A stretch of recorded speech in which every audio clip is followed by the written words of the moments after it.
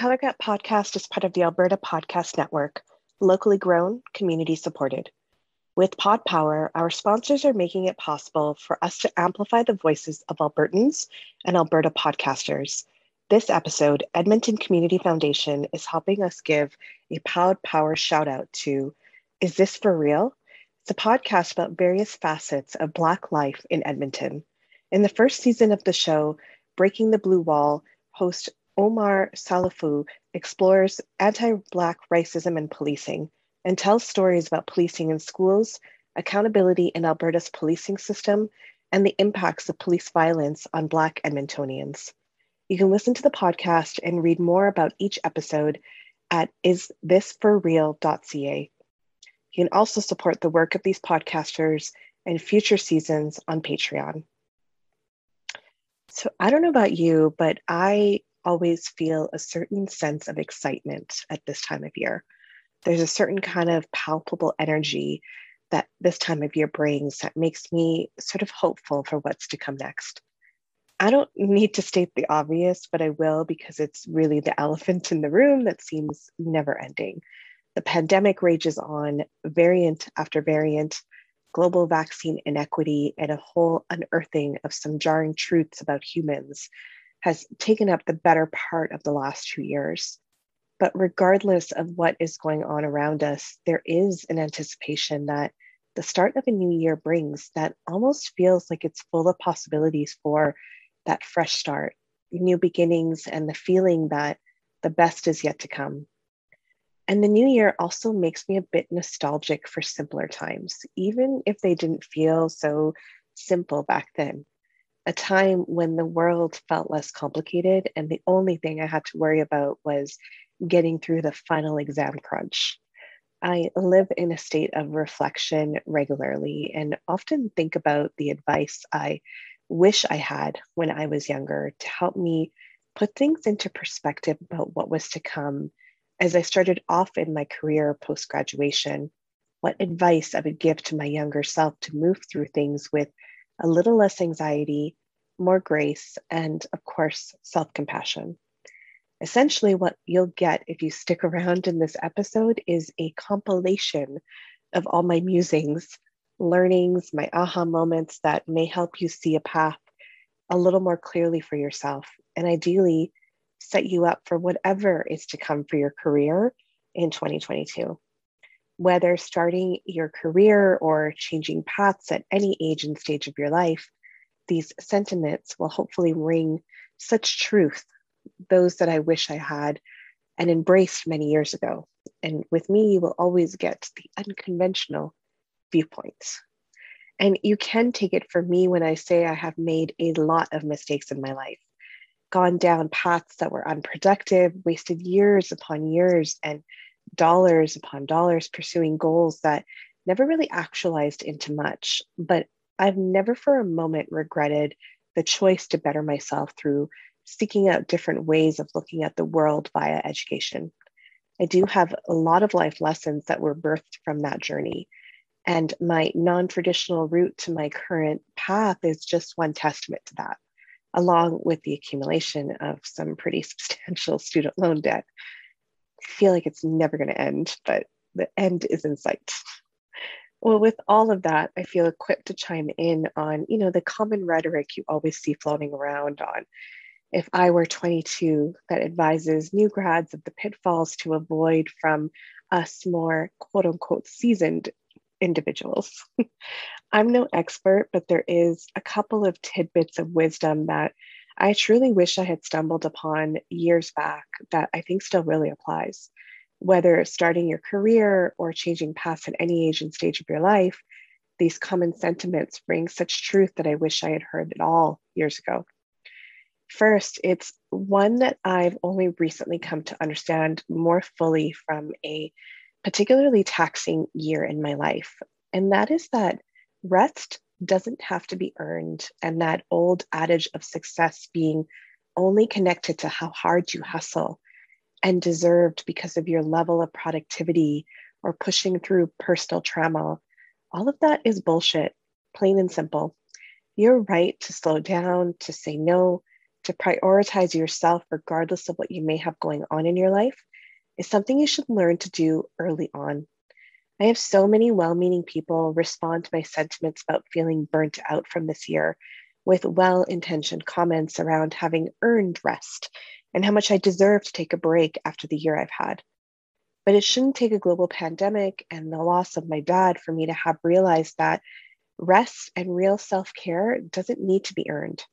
Creating space for time that isn't filled with trying to fix something about myself or work to achieve that next thing that will help me catch up to the people around me. That's vital and important to move forward with purpose and intentionality on my own terms. Can't do any of that if I'm burnt out.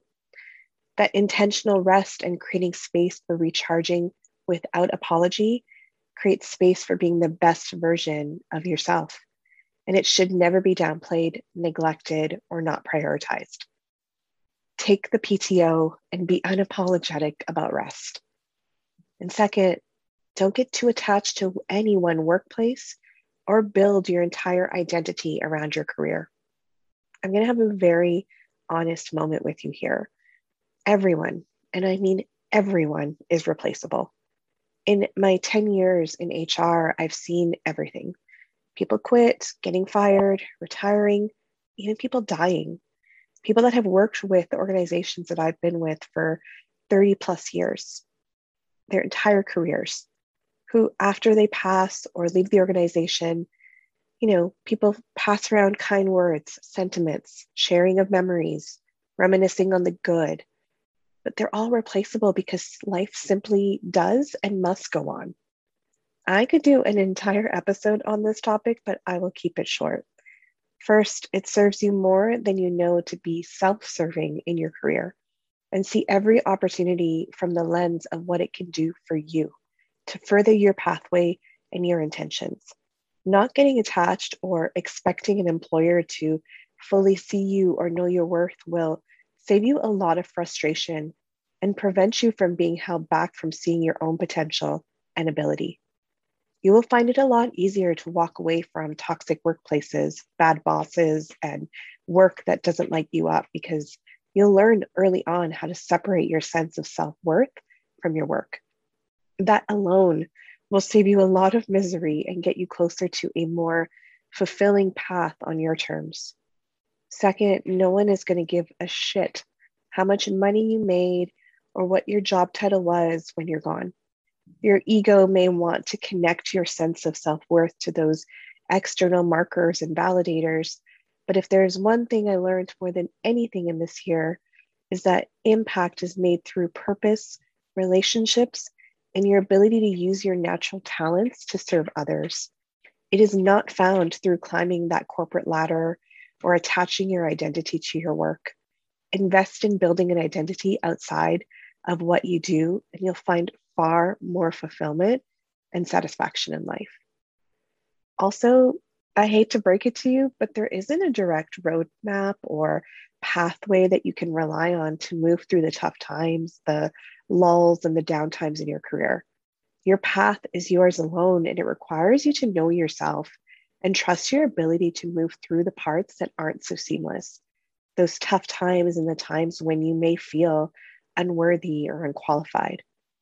I remember back to my first semester in grad school where I would have sleepless nights about what is commonly known in the academic world and beyond as imposter syndrome.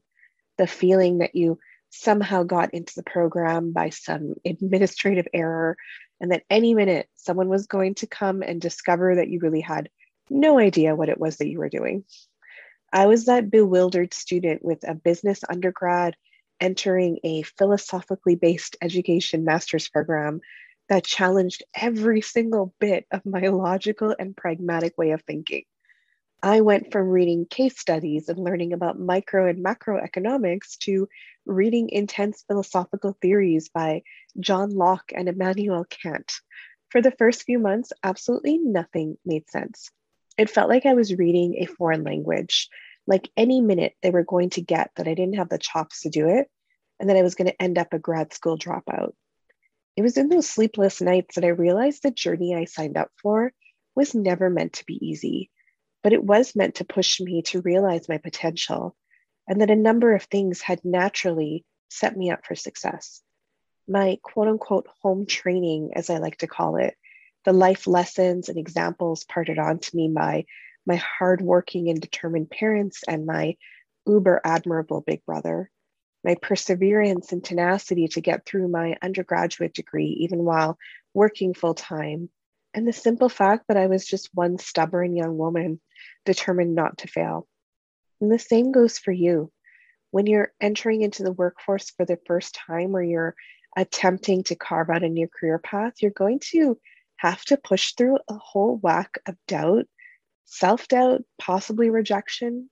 And whether that's rejection from those that don't believe in you or your own sense of self doubt and inability to see your worth, it's going to come down to you pulling from the knowledge that you got this far for a reason.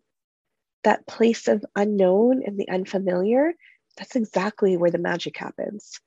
And can I tell you a little secret? It wasn't through sheer luck or an administrative error that you got this far in life. And it's not going to be through sheer luck that you continue to thrive. You have to know that and own that. And let's have an honest conversation here and say that the traditional academia world doesn't always give you the skills to navigate life outside of those ivory towers. So when push comes to shove, you're going to have to rely on some common sense, internal drive, and most importantly, passion for the difference you want to make in the world through your work. You're going to have to rely on believing in yourself to get through it. You're going to find yourself in so many situations that no one ever taught you how to manage through. And you know what? If you're excited by what you do or by the possibilities of where it can take you, you're going to somehow find a way to make it work. And I wish I knew when I was 22 that being excited about what you do isn't something that necessarily just falls into your lap for most of us. We have to go down a path not yet paved and make mistakes and have to pivot to get to a place where we're really fulfilled or closer to a career to love. Your path to that career utopia may also have to start in a place of self-reflection. I personally think it's a spiritual journey that requires you to really know yourself and, in part, kind of surrender to being open to the learning journey and open to where it takes you. I did an entire episode on this called Why Your Path to Finding Fulfilling Work Requires a Spiritual Lens, if you're ever curious and want to go a little bit deeper on that. But it can start with some simple but deep questions. Asking yourself, if money and time and those personal self-limiting beliefs, or for a lot of us racialized women, what our parents and our community expects of us, if none of those were factors, or even the practicality elements were not factors, what would you see yourself doing? And, coupling that with being realistic and honest with yourself is really important. If you don't have Beyonce's singing talent, but want to emulate her singing career, you probably aren't doing yourself any favors. And it's also essential to be clear that there are certain paths you may only ever see in your daydreams. And that's okay. Not everything that excites you has to be the career path you choose. And be careful not to confuse what gives you peace with what drives you. These can all be things that can become something you incorporate in another way in your life. For me, if my life had gone down another path, part of me thinks being a travel writer would be a pretty darn cool job. It incorporates my love for travel as well as my love for the written word, because I'm clear on my core values. I know that a non-negotiable for me is giving back and using my platform to affect change. Being a well-paid, probably also well-fed, cultured travel writer would probably not fulfill that. So I get my fixes in other ways. This podcast is one, and getting through a bucket list of goals that include an extensive tally of exotic destinations to experience in a post-pandemic world is another. Remember, this is a start, and the real journey begins when you fully commit to the process. And the universe has a very funny way of conspiring to make things happen when you ask with clarity. And my hope for you is that the year 2022 is full of peace, abundance, and joy, that those simple pleasures become a grounding experience for you to steep further into gratitude, and that the best is yet to come for you too. I hope you usher in 2022 with kindness to yourself and grace for what you've been experiencing in your life, and at this time in your career as well. I hope that what you've heard today has provided some food for thought, some new ways of looking at the path ahead, and giving you that inner knowing that you've got this. You are so damn worth it. And I hope the world shows up in big ways to prove that to you in the new year. And we couldn't have the Color Gap podcast without our amazing sponsors. And this episode of the Color Gap podcast was also brought to you by the Alberta Association of Optometrists, proudly celebrating a century of caring for Albertans. It happens.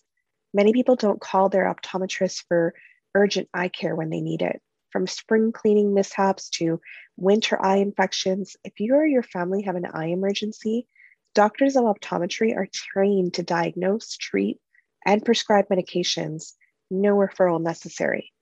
And just a reminder, Alberta Health coverage is available towards your urgent eye care appointment. To find an optometrist in your area, visit optometrists.ab.ca. The Alberta Association of Optometrists represents almost 800 doctors of optometry in over 80 communities across the province. Members are highly trained, regulated health professionals who provide primary eye health and vision care to Albertans. Learn more at optometrists.ab.ca. And if you haven't taken a moment, I would love for you to be part of the conversation with me for the long term. Hit subscribe on your favorite podcast player. And if you're so inclined, I would love for you to leave a review or for you to connect with me to tell me how I can be of further service to you. My contact details are always left in the description box of each episode. And I am so grateful for each of you coming along on the journey with me, for trusting me and giving me all of the space to be my authentic self.